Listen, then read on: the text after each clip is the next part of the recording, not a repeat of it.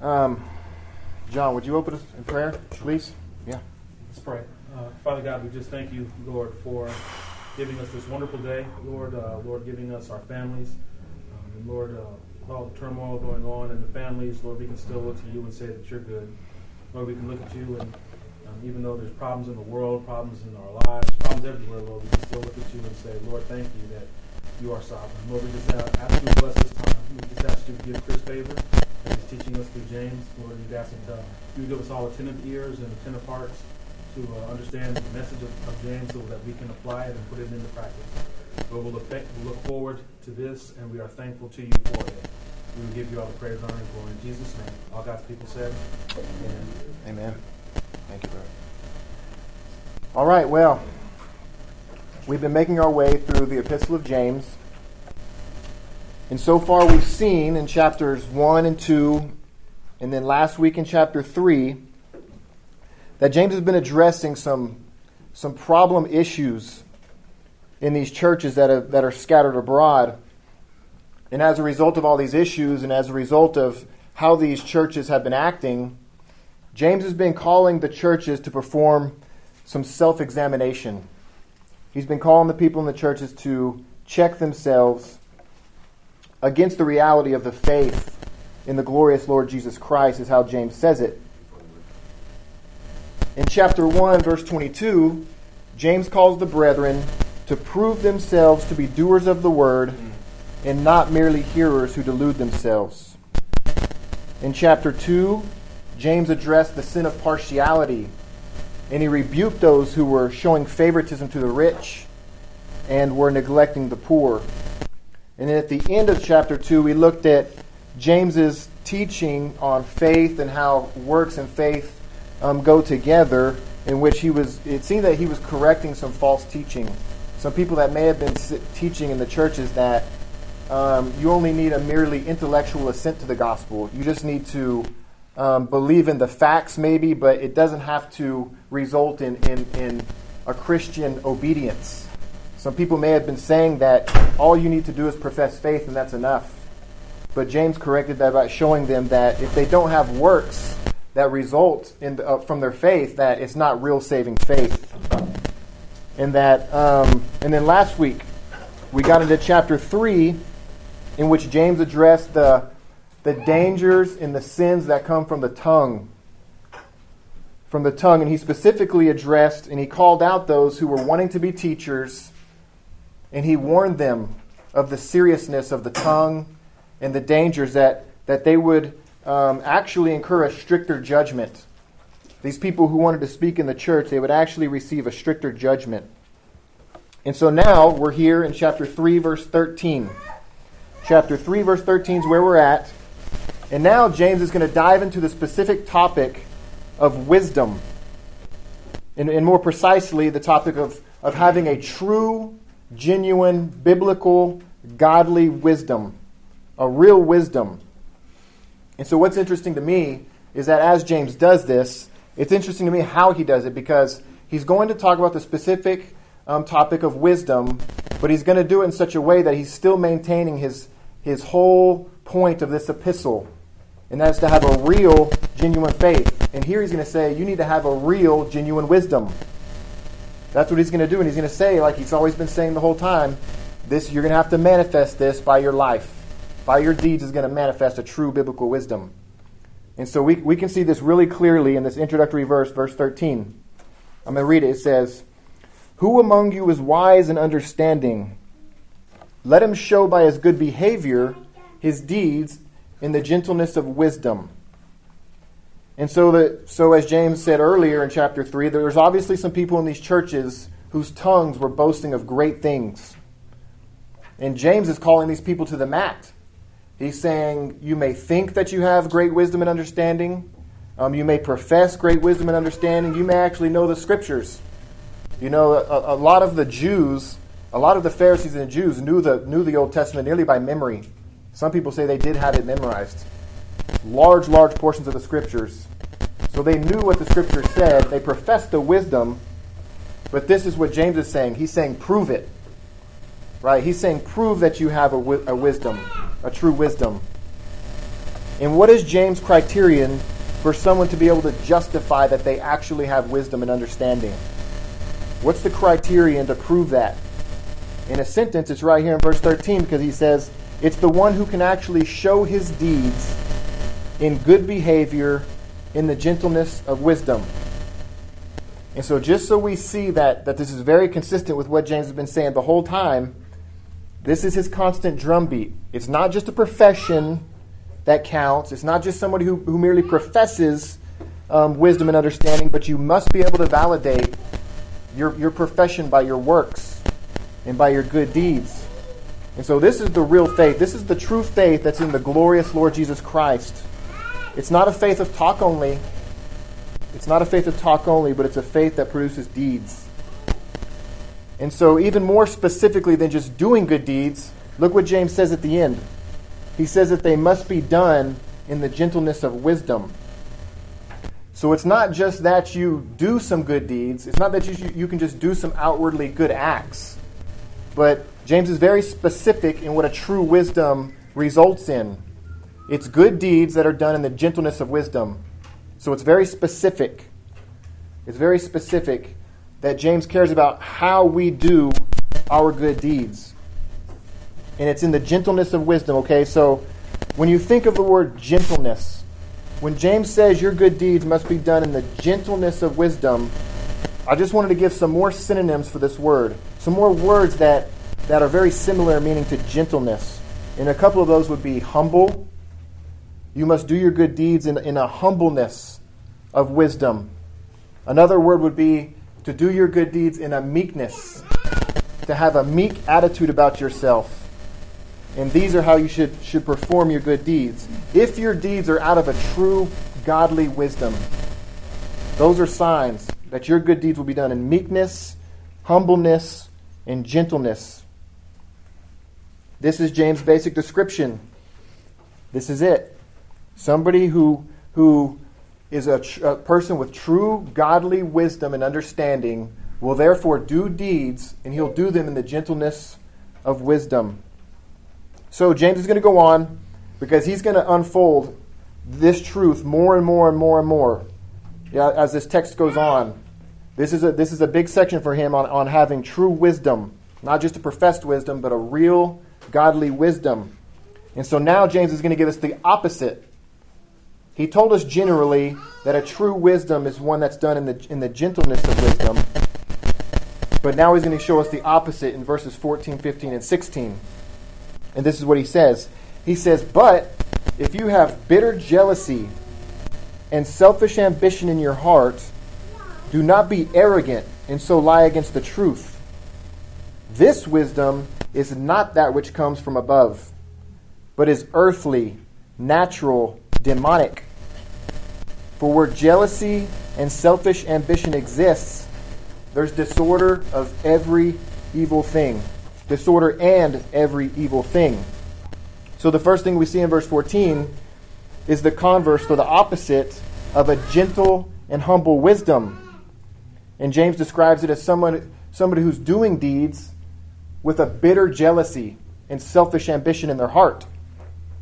And James is really going to go on to give us some examples of this in the text, of how this selfish ambition ends up manifesting itself in the church and in these early churches.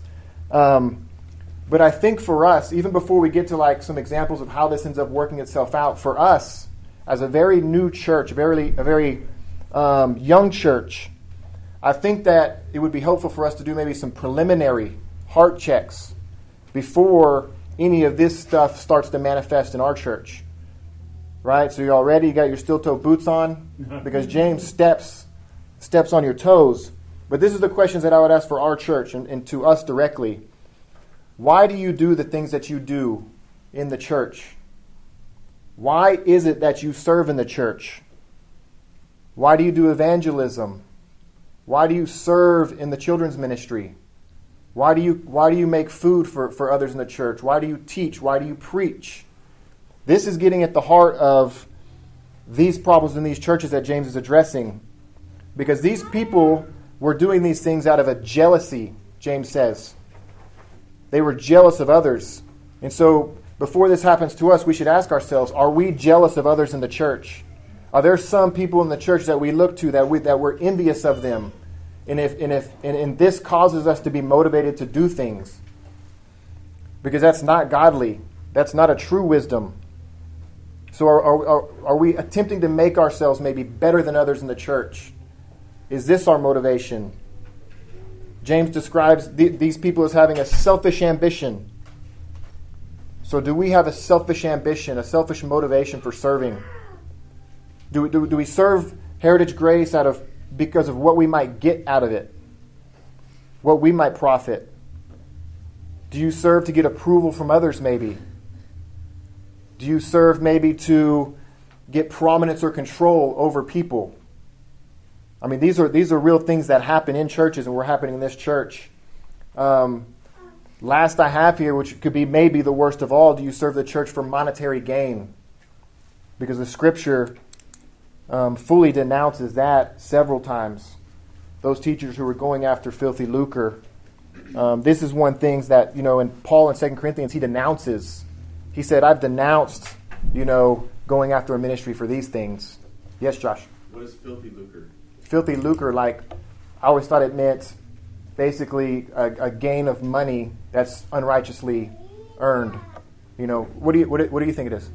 Well, I just thought about it after I asked. Oh, is that what you think it is? That sound right? Well, it sounds like it's related to lucrative. So filthy lucrativeness, like a gaining, sordid gain, like a sordid gain. Maybe that's I don't know, filthy lucre. Is that King James? King James. That's King James. Okay. All right. That explains. That explains exactly. Okay.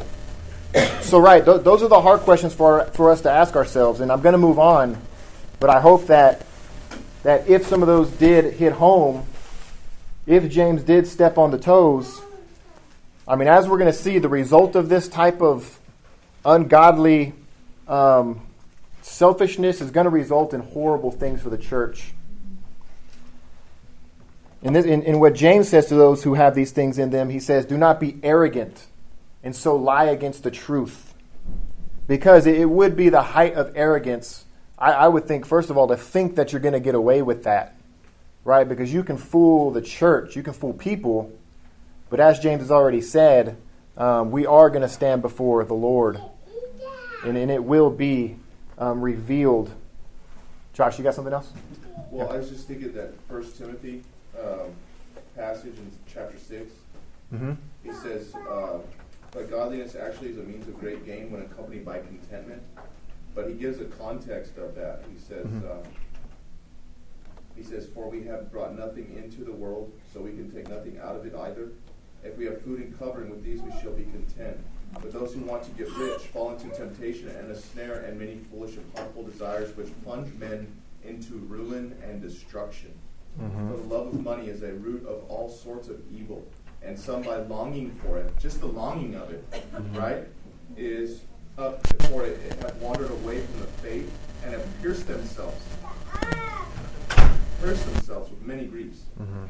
So the gentleness of wisdom, you can kind of see even in 1 Timothy, and just that apostolic doctrine that they have there. It's like, look, gentleness of wisdom says you're going to understand godliness with contentment is a huge gain. But if you go the other route, you're going to see all kinds of griefs and ruin and destruction there.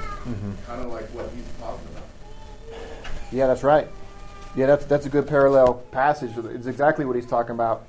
I mean, I kind of made up the specific example of monetary gain, but yeah, that's the same idea. That's the same idea. Let's look at verse 15.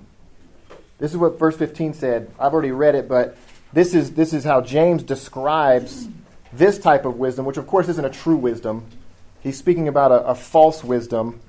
He says, this wisdom is not that which comes from above, but is earthly, natural, and demonic. And so, as I said, this is a false wisdom, of course, that James is speaking of. And when James says that this is an earthly wisdom, right, I think we generally understand that it's a worldly wisdom. It's a wisdom that you would gain just from the thinking of the people of this world and of this worldly system. And I would say one in which self-promotion is of the primary concern of people in this world. Right? Their utmost desire is for self-promotion, to be made much of. Right? So that's a good description. The second thing he says is it's natural. It's a natural wisdom. And so I think the good references for that to help you understand that would be where Paul talks about almost similar, the wisdom of the world and the natural man in 1 Corinthians chapter 2. A natural man. And in Jude 19, the same exact word there in these texts is translated unspiritual. It's an unspiritual wisdom. It's natural. It's the wisdom that the natural man has that does not have the Spirit of God. And so last but not least, James describes this kind of jealous and selfish ambition as demonic. As demonic. If it's not spiritual, it does have a root. And he says that it's demonic. And so I have here the example of Judas. Because you see what a demonic or especially a satanic mindset can give someone. A satanic influence is going to give someone in a person who has a selfish desire. Satan's going to use that. And one would go as far with a demonic mindset to sell out the Son of God for 30 pieces of silver. I mean, that's how far we would go, if not by the grace of God.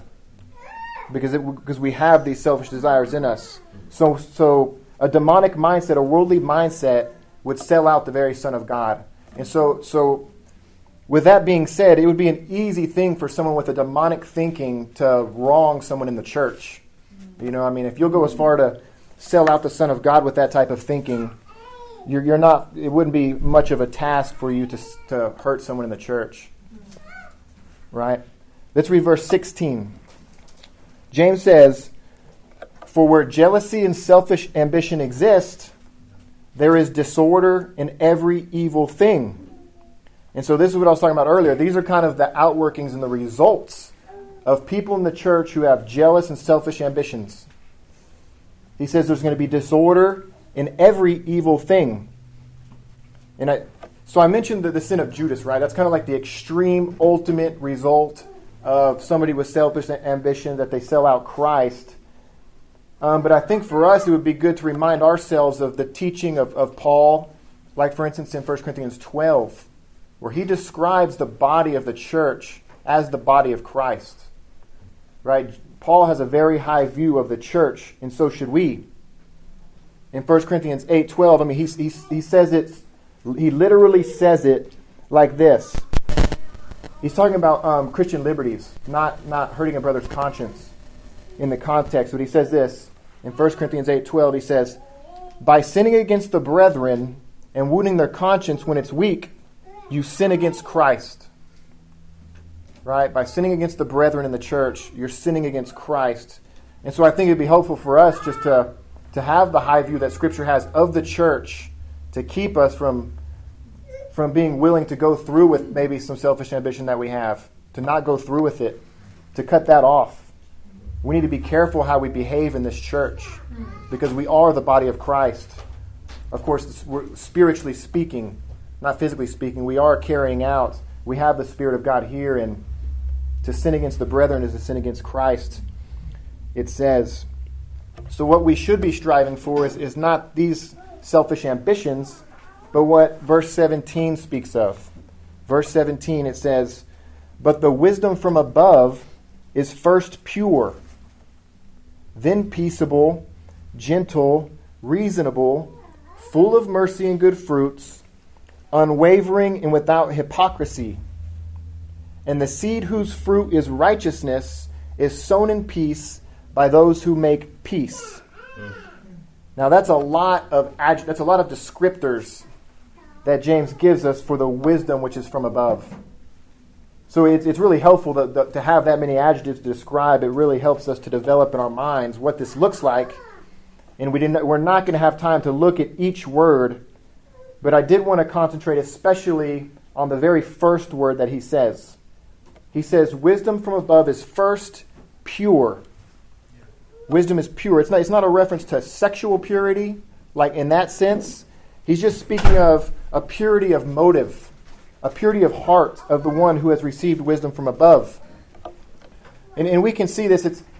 It's the sense of a holy motive, a holy wisdom. The word used for pure there is from the same root word as the word for holy. You can hear it. The word for pure in the Greek is hagne, and the word for holy is hagios. Hagios. You can hear the root of the word is the same, and so these words aren't far off from each other. So with that to help us understand what he means by a pure wisdom, this is a wisdom that's not tainted. It's not tainted with sin. It's not impure. It's pure. The wisdom that the person who does good deeds in a true godly wisdom acts with pure and righteous motives, not selfish motives. That's the contrast. I thought of what we studied in 2 Corinthians, where Paul talks about he does his ministry with a clear conscience. Right? He says he does his works, his ministry, his good deeds with a clear conscience in the sight of God. It's pure. It's pure and undefiled. And that's what we should be striving for. James goes on to list the rest of the adjectives of a godly wisdom. And next on the list, you see is peaceable. A godly wisdom is peaceable. And so with this word, let's jump to verse 18, because Paul uses this, James uses this word here to almost describe what peaceable will result in, a peaceable spirit, a peaceable man with good wisdom. Verse 18 says, "And the seed whose fruit is righteousness is sown in peace by those who make peace." And so before class, we were talking about some of the tough verses. This would be one of the tricky verses to bring over into English, because I don't know how easily that flowed, verse 18 there for you guys. So I want to read the NIV version of that verse, because I think it smooths it out. It makes it a little easier to understand. This is how the NIV says it. The NIV says, "Peacemakers who sow in peace raise a harvest of righteousness." And so it's saying what's going to come out of good deeds that are done with a peaceable spirit, a peacemaking spirit. It says it's going to raise a harvest of righteousness. It's going to, opposed to what James said, the unrighteous, selfish ambitions were going to cause everything evil, all kinds of evils. If you do your works with a peaceable spirit, you're actually going to produce and raise up righteousness. So James was just using like a farming analogy. He's just saying if you plant with peace, if you do your work with peace, you're going to raise up righteousness. That's what he's saying. So let's go back and read. I'm just going to read through real quickly the rest of the descriptions there in verse 17 of a godly wisdom. He said it was gentle, reasonable, full of mercy and good fruits, unwavering and without hypocrisy. And I think Josh kind of called it last week. And if some of you haven't noticed, this list here is very similar in actually a lot of the words and in meaning to Paul's fruits of the Spirit. Fruits of the Spirit from Galatians 5. They're very similar. And we'd expect them to be. A person who's exercising a true godly wisdom in the church is going to have the fruits of the Spirit. Right? They're very similar. Peace is one. Goodness is one. Gentleness is one that are the same. Very same fruits of the Spirit. And so these are the words that James uses also to describe a true godly wisdom. Okay, so let's go ahead, because we're doing well. Let's go into chapter 4 here. Now, James is going to get back, like in chapter 1. He's going to get to the root, the very bare bone root of the problems, just as he did in chapter 1. In verse 4, he's going to get to the root of these people's problems. Let me read chapter 4, verse 1 and 2. He says, "What is the source of your quarrels and conflicts among you? Is not the source your pleasures that wage war in your members? You lust, and you do not have, so you commit murder. You are envious and cannot obtain, so you fight and quarrel." So James has heard of all of this disorder in these churches, the quarrels, the conflicts. And he's telling the people, he's getting right to the root of the issue, why this is happening.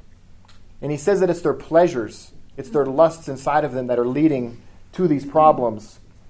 I think we kind of looked at this in James 1:14. This is what James 1:14 says. I'll just read it for you quickly. This is what James said. He said, "But each one is tempted when he is carried away and enticed by his own lust. Then when lust has conceived, it gives birth to sin." So the problem, of course, is the people's sinful natures. That's the root of the problem. That's where all of these problems are coming out of, is their sinful natures. He describes it like this. He says, "Is not the source your pleasures that wage war inside your members?" I think he's speaking about the people's bodies. Even inside their own bodies, their pleasures are just waging war. Hopefully, for the Christians who have the Spirit there would be a real war happening there. Mm-hmm. The desires of the flesh and the desires of the Spirit are going at war. But it seems like these people are giving in. These people are not giving in and cutting off the temptations. Now, verse 2, I talked about tough verses. Verse 2 is tough simply for the reason that there's a lot of debate on whether these churches had really gone to the extent of murdering each other. Had they gone that far to murder each other? Like I said, there's a lot of debate, especially amongst the commentators, of course. And I don't have any reason to think that it wouldn't be happening. Because like I said, with a sinful motivation, with a selfish motivation, you'd go as far as to kill the Son of God.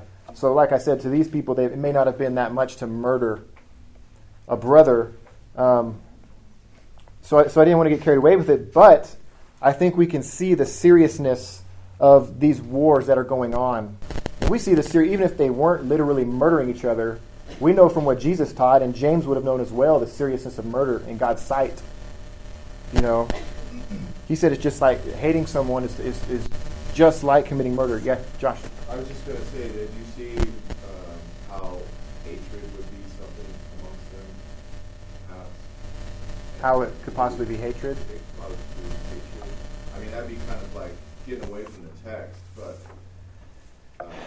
Well, I mean, so I'll tell you like one little interesting note here about like the word murder, because that seems so extreme. Yeah. Like Erasmus literally said, so you know about that. He literally said, well, it's probably a scribal error, because if you change just two words, if the scribe would have just changed, two letters in that word, it would actually be translated envy. Right, so he said that was probably a scribal error. They probably mistranslated it. Run into redundancy when you do that with the "you are envious." Well, yeah, so that's why he said that's probably why he may have used that word, just because that's what he was talking about. But it could go either way, right? But you should be surprised. Look at the list of people that I have that went along with what Erasmus's theory was. There's Luther, Tyndale, Calvin, Beza, Mayer, Moffatt. They're saying that's a possibility, just because I guess they don't think that these people would have gone that far, But for me, I think our desire isn't actually like, man, I want to be a first century church. You know what I mean? I want to go back to the apostolic. These churches were horrible. A lot of them. Some of them weren't, but so I don't know. You just look at these churches that James is writing to, and if they were murdering each other, I think we're doing pretty well. Well, even if they weren't physically murdering each other, that's how Christ views just hatred, that it's that severe. Exactly. That it can cause such a great magnitude of sin if it continues. Yeah. So if you continue in your flesh, you're like you were saying, we're all capable of that outside of Christ. And so I think that's exactly the proper word to use, because it would lead to that eventually. Yeah. Yeah, it would. Josh? Just question too on the textual side of it. Mm-hmm. Did you see was it a conditional clause or anything like that, like cluing you in on it, or what is the source of? Like, is he asking that? Like, Yeah, it's like a teaching way. it's like a first class conditional clause, right? Where he's assuming this is actually happening. Yes, that's what I'm wondering. And so that's exactly one of the verses like we talked about last week. Like James thinks these things are happening. Okay. And so yeah, he's addressing That's what I'm exactly wondering, that. 'cause that's, I was going to bring it up, but I was me and you. But yeah, sorry. yeah, that's exactly one of the sentences where they're saying this is probably James thinks this is happening in these churches. That's okay. So let's look, because what I'm going to do is I'm going to take the end of verse 2 and run it into verse 3. Because James is going to give us some reasons of why these churches' prayers are not being answered. And I think just the end of verse 2 goes with verse 3 as far as understanding that concept, right? So the end of verse 2 says, "You do not have because you do not ask. You ask and you do not receive because you ask with wrong motives, so that you may spend it on your pleasures." So one reason that these churches aren't getting what they want, and they're going to the sinful paths to get what they want, is because they haven't asked God. They haven't prayed to God. They're so caught up in their worldly thinking. You know, they're not even they're unspiritual thinking. They're not thinking of God. That's not who they're going to for these things. They're trying to get them. They're trying to get them through selfish means. Probably trying to raise themselves up in the church. You know, he talked about it at one point. They could be seeking it through that means. And so in verse 3 he says, so even when they do ask, they still do not receive because they ask with wrong motives. They're asking for things so that they can spend it on their pleasures, he says, to fulfill their own desires. You know? And I think that these things will directly apply. They carry right over to us. These truths right here about prayer will carry right over to us. You know, if we're not content, there's things that we want, even good things. Maybe we don't have them because we do not ask. You know, maybe we don't have them because we don't ask. And then maybe if we have asked and we're still not receiving them, it could very well be that we're asking for the wrong motives. We're asking with the wrong motives. You know, I have John 14:14 here where Christ says, "If you ask me anything in my name, I will do it." Right? So from that text, we usually draw that it has to be in Christ's name when you ask something. It has to be for His glory and according to His will. And He tells you, you will receive it. So, Right. Chris, I think Yes, ma'am. I think about that verse, and I remember before I was a Christian growing up, I've always heard that verse taken out of context, you know. Well, the Lord says if you ask, you'll receive, talking about, you know, whether it be materialistic things. But, you know, as my walk in Christ and just seeing His Word, you know, evident in our lives, it's when you do pray for godly things that are honoring and glorifying Him, whether it be as a wife to your husband or to your children. And He does answer. He does give you. And so I love that verse because for so many years it was so taken out of context. Yeah. Like the prosperity and I totally preachers. get it now. Yeah. I get that, you know. Yeah, I mean, that's a great promise. When we looked at some of the great promises in James, I mean, that would be a great thing, a great truth. If we would ask with the right motive, He will grant us, you know, for His own glory. So that's great. So it just makes me wonder. I mean, I've asked for a lot of things that I think are godly, and I haven't gotten them. Right. You know, so that shows me probably why I didn't get them. It wasn't according to His will, and I probably asked for the wrong reasons. I guess You know? I think of, you know, some of my own prayers, you know, Lord, help me to be a godly mother to my children. Help me to train them in truth and righteousness. Reveal your word to me. Or, you know, to be a godly wife and so forth. And not necessarily, you know, material things or, you know, help us get a better job or, you know, of course, you know, that's God's grace. But I'm talking about the spiritual things. True spiritual things that God has called us to be. Whatever, you know, relationships we're in as a wife or a mother, husband, and so forth. And He does answer. Yeah. You know, He does give. Yeah, that's what's so good, I guess, about having the Scriptures and having God clearly revealed His will on a lot of things, is that we can know that we're asking according to His will. You know, we pray for the things that are, you know, clear in Scripture. Yes, God, I know You want me to be a godly wife. God, help me be a godly wife. You know you're praying according to the will of God. Put that on your heart. not yourself. I mean, Right. yeah, absolutely. Right. Okay. So let's get back here. Let's get back and let's look at verse 4. Verse 4. I'm going to read verse 4 and 5. Actually, this is what James says to the churches there. He says, "You adulteresses, do you not know that friendship with the world is hostility toward God? Therefore, whoever wishes to be a friend of the world makes himself an enemy of God. Or do you think that the Scripture speaks to no purpose? He jealously desires the Spirit which He made to dwell in us."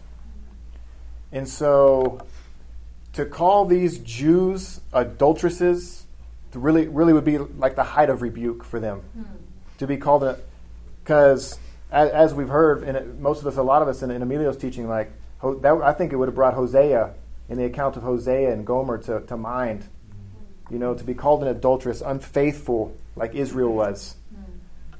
You know, that would definitely step on their toes.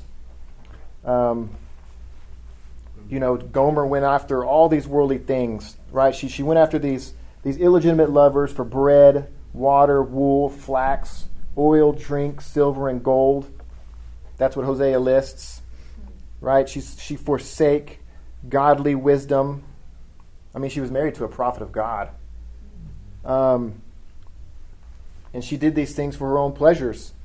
And so if we too have that type of thinking, that worldly type of thinking, the Scripture's telling us we are actually an enemy of God at that point. To be an enemy of God. And I mean, so need I remind you of that place of being an enemy of God, the infinitely horrible place of being God's enemy? Because it doesn't, so it sounds like we're preaching to a brick wall sometimes, like at Southlake, for instance. Like we're telling people the wrath of God is on them. They don't believe us because it doesn't seem that way. Right. It seems like they live in Southlake. I mean, it seems like God is blessing them, you know, and that's what they think, you know, but all they're doing is chasing after the world, and the world's giving them what they want, probably. So you don't necessarily feel it, right? You can't tell, according to worldly wisdom, whether the wrath of God is on you or not. But James is telling you how you can know and be sure, is that if you are worldly, if you have selfish ambitions, you can be assured that you are an enemy of God at that point. So as far as those go, that's a tough thing, because remember, he's writing to the churches. So there's people in the churches that he's saying are enemies of God. That's what I was going to wonder, like, how did you deal with that? Like, he's saying, like, people in the church are an enemy of God, or making themselves hostile towards God. Yeah. Do you think that correlates back to the whole murder thing, or? Yeah, I mean, so obviously it's always a mixed multitude, I think, kind of like Hebrews, right? Like you can say at some point there's people there who aren't genuinely saved. You know, they may have tasted the Spirit, they may have been amongst the brethren, but they're not really, you know, they don't have the things pertaining to salvation. Probably in the same way, he's calling out those who are not really saved in these churches. Those who are saved are probably amening everything he says, and thank you, James, for writing, but it's probably a mixed multitude. So would you think it adds to the difficulty of interpreting the first couple verses in the chapter to deal with that whole murder topic, and because he is dealing with a mixed multitude, so maybe it really was happening there?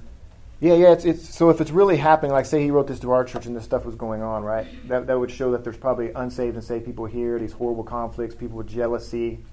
I think if I was to receive that letter, we would do as a saved person. We would react and we'd try to handle those things, just as James is describing them. We would seek out those and discipline. Right? He's calling for discipline, I'm sure, on these who are acting like this. My study Bible says, and John MacArthur says, the picture is of unbelievers so driven by their uncontrollable evil desires that they will fight to death to fulfill them. So going back into the murder. So he's saying unbelievers, like you're saying, a mixed multitude, and he's mostly pertaining to unbelievers because they're uncontrollable. Hey, Chris, can I Yes, say sir. something? Yes, sir. I wouldn't, I'd be careful, at the same time, not to draw such a sharp distinction, between these are attributes that can only belong to unbelievers. We have to be careful of that too. I mean, David was a believer. He murdered, committed adultery, and murdered everybody on the battlefield that day. Yeah. So we want to guard against ever thinking, well, just because if you commit murder, even, as hard as that is for us to say, even if you commit murder, or if you're, if there's strife or jealousy, that must mean you're not a believer. Right. Of course not. We all are capable of such things. Yeah, that's right. But like you said, if you truly are saved, you'll deal with it. You'll react to it. And there'll be a war. Yeah. You'll There will react be. to it, like in a godly way. You'll deal with sin in a proper manner. So Yeah, amen. I just Amen. careful. I know that it's obviously hard for us to confess about ourselves. That put in the right situation, in the right circumstance, we are capable of anything. Though we are indwelt with the Spirit, and though we're believers, I think that's just like the Confessions even would say that. The Westminster Confession, believer, and they cite David. Can be and even fall into heinous sin for a season, Adultery and for a season. murder. You know what I mean? But he will ultimately repent. Yeah. And if he doesn't, well, then He really he's wasn't. not a believer. Yeah. You know what I mean? Well, maybe, so let me put it like this then, because, that needed to be said. So I think James, he'll almost help us out here with verse 5, the next verse, right? Because it's the tension, right? Is he writing to unbelievers? Is he writing to believers? Do these people even have the Spirit or not? Let's look at verse 5. This is what he says. He says, "Or do you think that the Scripture speaks to no purpose? He jealously desires the Spirit which he has made to dwell in us." Right? And so again, here's another very, very difficult verse for many, many reasons. And I actually wanted to go through some of those reasons, but for time's sake, we won't. But right, so here I think we have another clue into how this works. James is saying is that God has given this Spirit, and he jealously desires that Spirit, which he's made to dwell in these people in this church. Some may have it, some may not. Of course, that's a reality. But this is kind of tricky, because in what way, or how does God, because that's what the he's referring to, how does God jealously desire the Spirit? That seems kind of almost vague. Right? Like, what does that mean? But I think, in short, I think God desires for his Spirit to be recognized and obeyed. He jealously yearns for his Spirit that he's put in these people to be recognized and obeyed, and for these people to be convicted of it. And all this jealousy, unrighteous jealousy that they have, he wants the Spirit to be the one that they would allow to do a work. Right? So, yes, sir. Well, I was just thinking, because you guys mentioned earlier, just the similarity between like the fruit of the Spirit, right, and the works of the flesh and that, and it's just kind of because it's in a similar context. I think I would tend to, look at it at least partially along those lines. That like you're saying, God wants to see the Spirit in these people. He wants to see like the manifestation of the Spirit at work in them. The same Spirit he made to dwell in them. He wants to see them. I guess if I had to just say, okay, what is that? What is that? Yeah. I guess I would say that what he's saying there is he wants them to walk in the Spirit. Yeah. Yeah, that's right. That's thank you. Probably. Yeah, thank you, because that's a hard verse. You want to close in prayer? Let's close in prayer on a good interpretation. No, but that's it. Yeah, so God jealously desires for the Spirit in these people to be actually manifested. If it's there, to be manifested. I was going to say, we feel that same thing too for each other. Because we have the Spirit of God living in each other, and I want nothing more than to see like Him walking in the Spirit, and Cassandra and Kevin, all of us. Like, that's my greatest desire, because the Spirit's living in me, and so that only comes from God. It's His greatest desire. Yeah. And so, I don't know that verse where it's located, but remember it says, what is it? I think it's Paul. I desire for them to walk in. Anyway, I'll look it up. But even we jealously desire the Spirit to manifest in people, that we know have the Spirit. Yeah, we desire that. Let's just real quickly, because so even if that is an awkward verse for you, let's read verse 6, and maybe that'll just put us at ease here, because it's very straightforward and is really good news for the Christian. Verse 6 says, but he gives a greater grace. Amen. Therefore it says, God is opposed to the proud, but gives grace to the humble. This is a direct quote from the Proverbs 3 and verse 34. And this is just a great reminder. And it would be comfort to those who, even if they were sinning but were Christians, that if they would humble themselves, God would give them a greater grace. And God would raise them up if they would but humble themselves. And so I just think, just in short, for our church, I pray that God would give us this greater grace. I pray that if there is anything inside of us that is tending towards selfish ambitions, if we're doing things with wrong motives, no matter how great the thing is or how good it is for the church, if you're doing it with wrong motives, it's still going to manifest it in horrible dissension and in all sorts of evil, the text says. So I just pray that God would give us a true godly wisdom that would cause us to do the things that we do for God's glory and for the church's good. All right. Amen.